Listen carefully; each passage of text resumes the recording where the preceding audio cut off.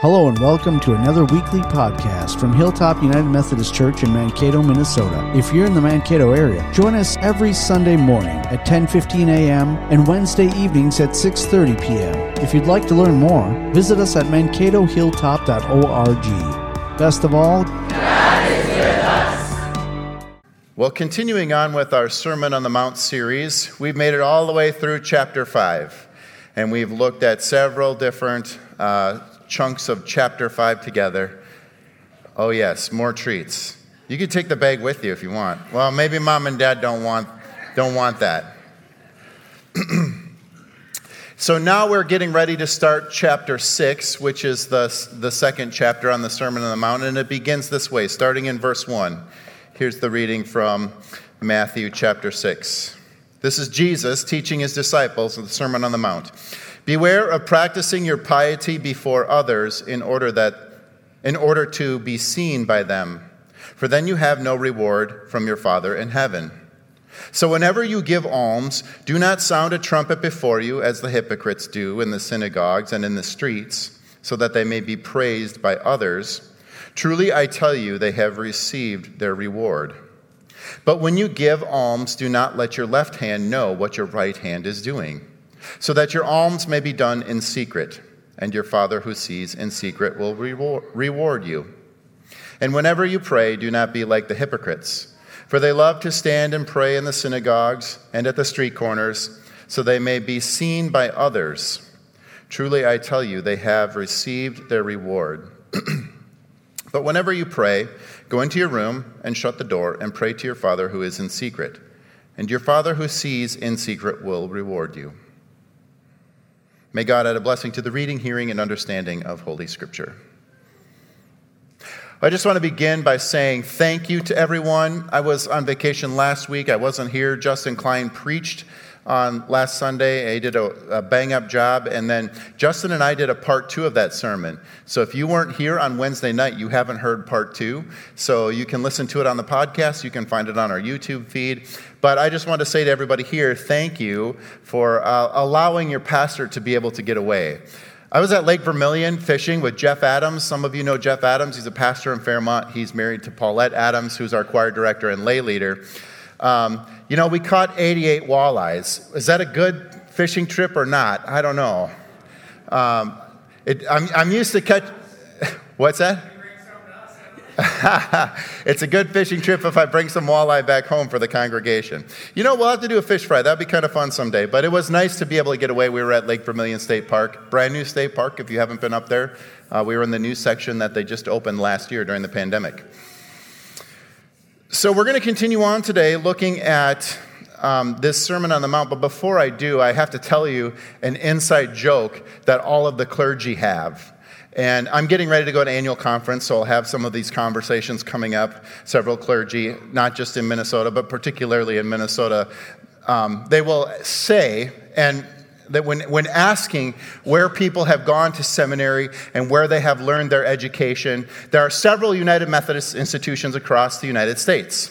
Boston University, there's Emory University in Atlanta, there's Southern Methodist University down in Texas, and there's one particular university. I went to Garrett Evangelical, that's in Chicago on the campus of Northwestern University, but there's one in particular that the people who graduate from there, they feel like they're more superior than everybody else. And it goes like this. How do you know if a pastor graduated from Duke? Oh, you don't even need to ask. They'll tell you. So Duke University, that is a United Methodist school. If you're not familiar with that, it's in North Carolina. You probably know their basketball team, won several national championships. They've been very successful over the years. That is a United Methodist University, and I've been there before. It's a wonderful place to visit. A friend of mine got a master's degree from there, and when we were visiting, he said this to me, and I thought, oh, this is a Southern thing. He said, this is the house that tobacco built. James Buchanan Duke, he was basically the one who invented modern cigarettes and how to manufacture them and how to sell them. And that's how he made millions and millions of dollars in his day. But I love the fact that, yeah, you don't even need to ask which pastors are from Duke. They'll tell you. It's a process of doing this thing that we all do, which is virtue signaling. Look at how good I've got it. This is a very common practice in our country, it seems like, and it basically describes all of social media. Now, you might be saying, what is virtue signaling, Pastor? What is that? I've heard that term before, but I'm not quite sure. Here's what virtue signaling is.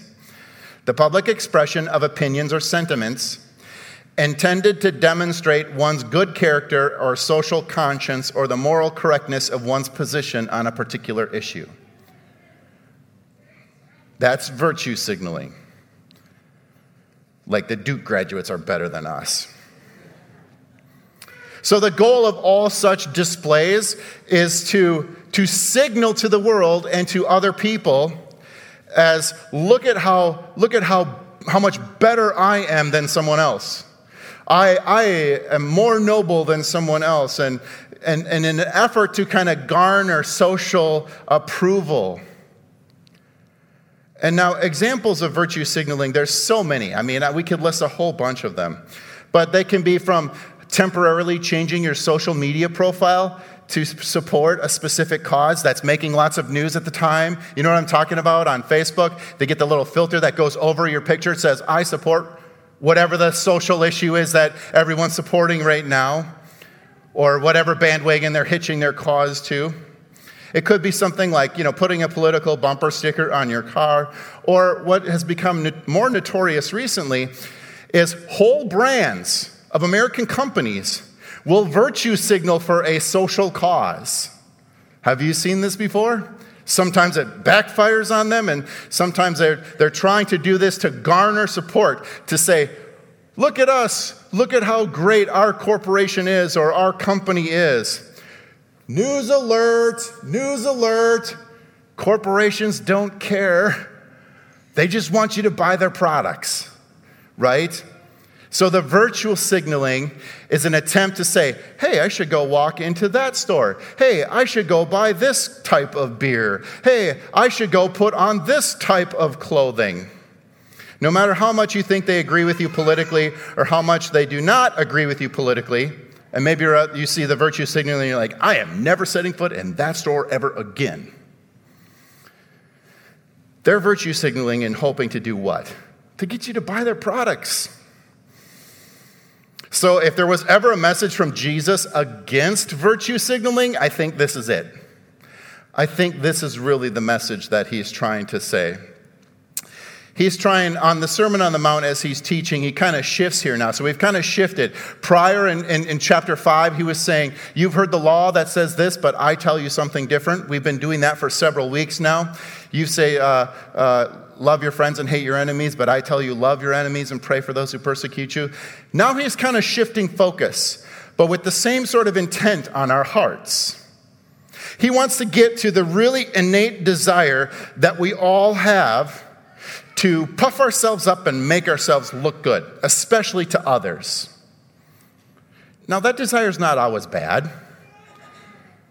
If you woke up this morning and decided, I'm going to put on some nice clothes and some great makeup, great. Nothing is wrong with that per se. But it's the motivation behind that can be troubling. It can go really sideways.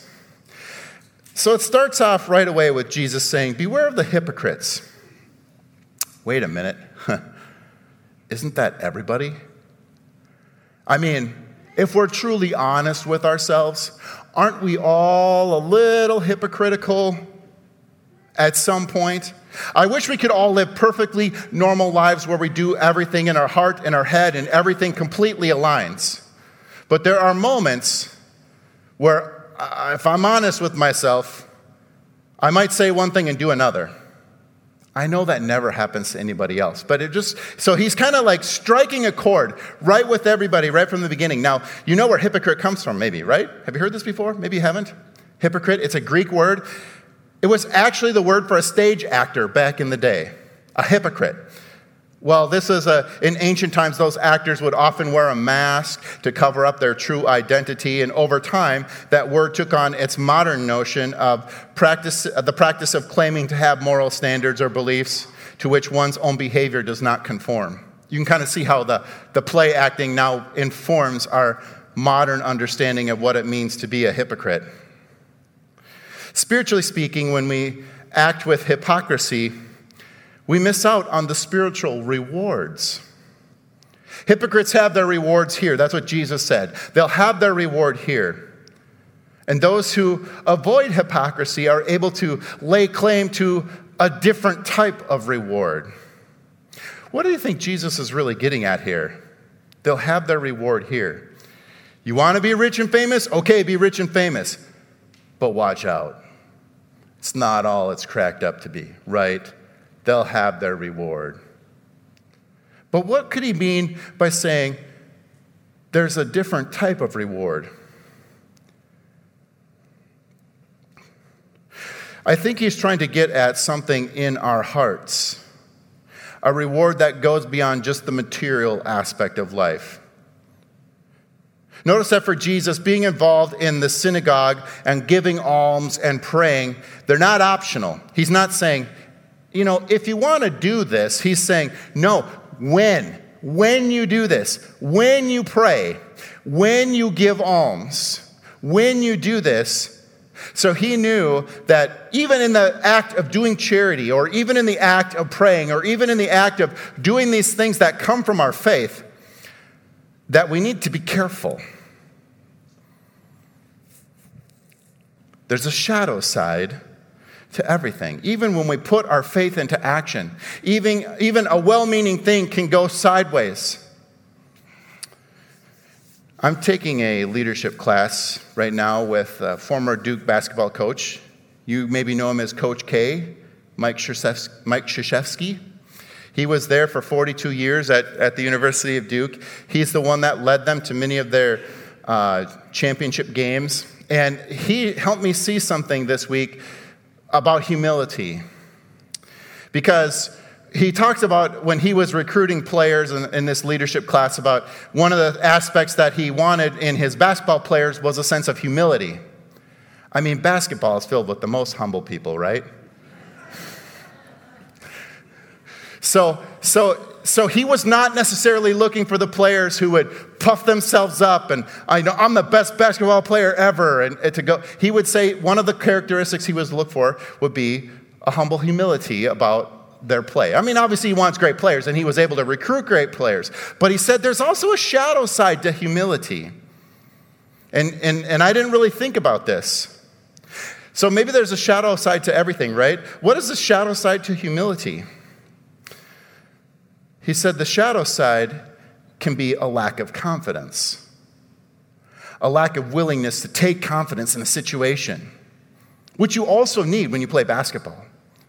You can be humble and keep passing the ball. It's not my turn here, and keep passing the ball until something bad happens and no one ever takes the initiative and takes the shot and goes for the basket. So you got to be able to be both humble, but then also have confidence. And those two don't always go hand in hand. So he spent part of his career talking about how he would recruit humble players and then how to encourage them to be more confident. And what it took to have confidence in going after a national championship. Now, I love that analogy because I think it gets at something where Jesus is talking about that reward that comes not right here, but later, in confidence. I think he's trying to say, when we have humility in these things, in giving, in praying, we are not confident in ourselves. We move that confidence into a stronger sense of confidence, the confidence that only God can give. You know, the God who can move mountains, who can heal the sick. Our confidence here today is not in our nation or our army, but in the God who teaches us peace, inner peace, and peace in our world. There's a confidence that's not quite grounded in our world, but is grounded in something bigger, stronger, and it comes from God. So there's a great strength I see in humility, and Jesus, I think, is inviting us to be humble and not to lack confidence, but to put the confidence in the right place. Put the confidence in Him. Put the confidence in God. Because there's a great strength in humility, but it doesn't come from within us. We can tap into that great source of love, the prayer of God, which is Jesus, when we have the humility to do so. And it's almost like if we put more trust in ourselves, more trust in how we see the world, and then we're less likely to see God move and act. We kind of put ourselves in the place of God, and then God's like, I'm ready to be a part of your life, and you're like, no thanks, God, I've got this. I'm going to do this on my own. Because God's love dictates our free will.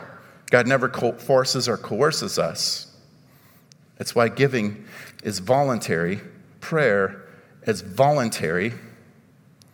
And I just love these 3 verses. Maybe you've seen this before. When you give alms, do not let your left hand know what your right hand is doing. Maybe you've heard that before. Just pick up on one verse here. Do not let your left hand know what your right hand is doing. How does that work? Notice that Jesus isn't saying hide it from other people. It's impossible to do that.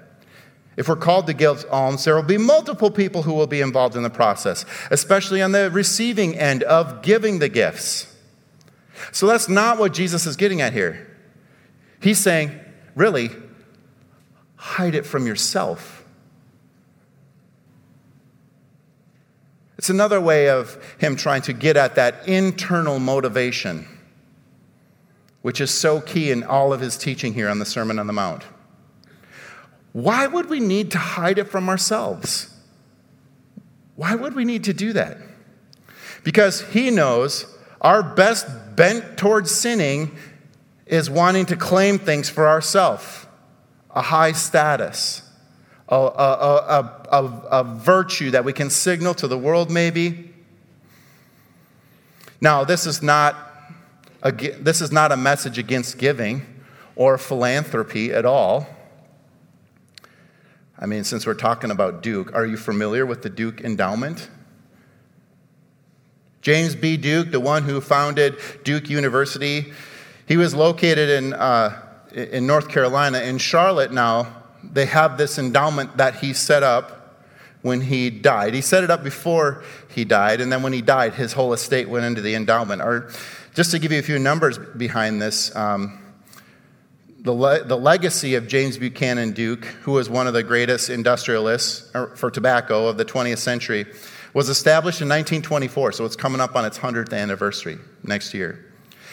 Back in 1924, they gave $40 million to start it. In 1925, it was expanded with another $67 million from his estate.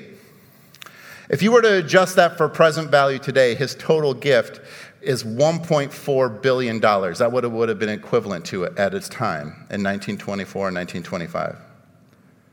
So for almost 100 years, this foundation has done so much good, and you haven't heard anything about it because it's mainly in North and South Carolina. Now, you know the university that has his father's name. He was given the money in memory of his father, but they both had the same last name. But it has done countless good at feeding the poor in the Carolinas, of educating those who come from various different backgrounds. This foundation has done tremendous amount of good, even though it was founded with tobacco money. Maybe there's some complications with that. But James Buchanan Duke was a lifelong Methodist. He didn't flaunt it, but people knew he was wealthy, and he was able to use his money for good. So I think there's not a message against philanthropy here at all. I think Jesus is saying, no, go do good. Just be careful of the motivation. Be careful of the motivation of why you're doing something like that. And I think that's why he has to say to us, be careful of yourself. Don't let your left hand know what your right is doing, because it's in here that it can go sideways. Now, it might be hard for us to think of how some people showboat with their prayers. oh wait, we live in America. That happens, right? You've seen that before on the news. Christians doing things. Some Christians storming the Capitol, other things like that. It seems that recently, of the last number of years, we've seen a lot of people doing great showboating, expansive prayers, going on the street corners, and mainly those of the political stripe, trying to get the news cameras on them. I don't remember this at all from growing up. Maybe you don't either. In fact, what I remember from growing up are the TV cameras on the Billy Graham crusade and people working toward internal spiritual life growth. And now it seems like a lot of the Christian stuff that ends up on the news is like showy. It doesn't feel real authentic, does it? Kind of more there for the news cameras than it is about humbly following Jesus. Matter of fact, when you see people on TV praying or shouting their Christian message, is the first word that comes to mind humility? And it's not for me. If ever there was a verse that gives us caution over street preachers, this is the one. I guess it's kind of hard to be humble when you have a bullhorn on your mouth. So what does this mean for us then? I was thinking about this a lot. I'm guessing for most of us here, you're not going down to the street corners with your bullhorn. You're not trying to get all the news cameras to come and focus in on you. You're not trying to pray in a way to be seen by others. However, maybe there's an inward thing that Jesus is also speaking about here too. Here again, Jesus almost admonishes us to hide the motives of prayer from ourselves. Just like giving, don't let your left hand know what you're doing. Go into the room, shut the door, be in the dark, completely seal yourself off. Almost to hide yourself from everything, maybe even our own selves, so that we can be in direct communication with God the Father. Because here's the thing. Maybe he's getting at the inward selfishness that our prayers can be. Friends, I'm guilty of this. We are all guilty of this. There is no such thing as a bad prayer. We can cry out to God whenever we want. But have we made prayer all about me? My needs, my friends, my job, my situation? So maybe he's trying to say, there's a bigger expanse of communication there than just you. It's not bad, but maybe there's a great big world beyond you. And when you live in communication directly with God the Father, and not just speaking, but also listening and hearing what God has to say, then it can let those inward selfishnesses dissipate. They just kind of go away. And a humility in our prayer then comes forth. So rather than prayer being this one-way street, me to God, me to God, me to God, me to God, it becomes a boulevard where I can speak to God and he speaks to me. And I say things to God and God's like, oh yeah, have you thought about this? And I'm going, no, I haven't. I need to think about that. Because I'm only thinking about myself if it's a one-way street. So he tells the crowd that's gathered here, go into that inner room of the house. Find that place where you can shut out all the distractions. He's giving us wisdom on how to commune with God here. Because all the outward symbols, they get in and they corrupt our thinking. They get in and mess up our head. But then we can't receive that inward grace. But that's it. Grace is always received. It's a gift. It's given to us. When we're not humble, we think we got it all. I don't need that gift. I got everything I need. But when we find a humble place in prayer with God, maybe on our knees, in the dark, something comes to us. We receive that as a gift. It's a grace. It's not something we do. It's not something we earn by going out and doing things. We're not made more holy by our prayers. It doesn't work like that. But we receive this grace. We receive this confidence. We receive this love that comes from God.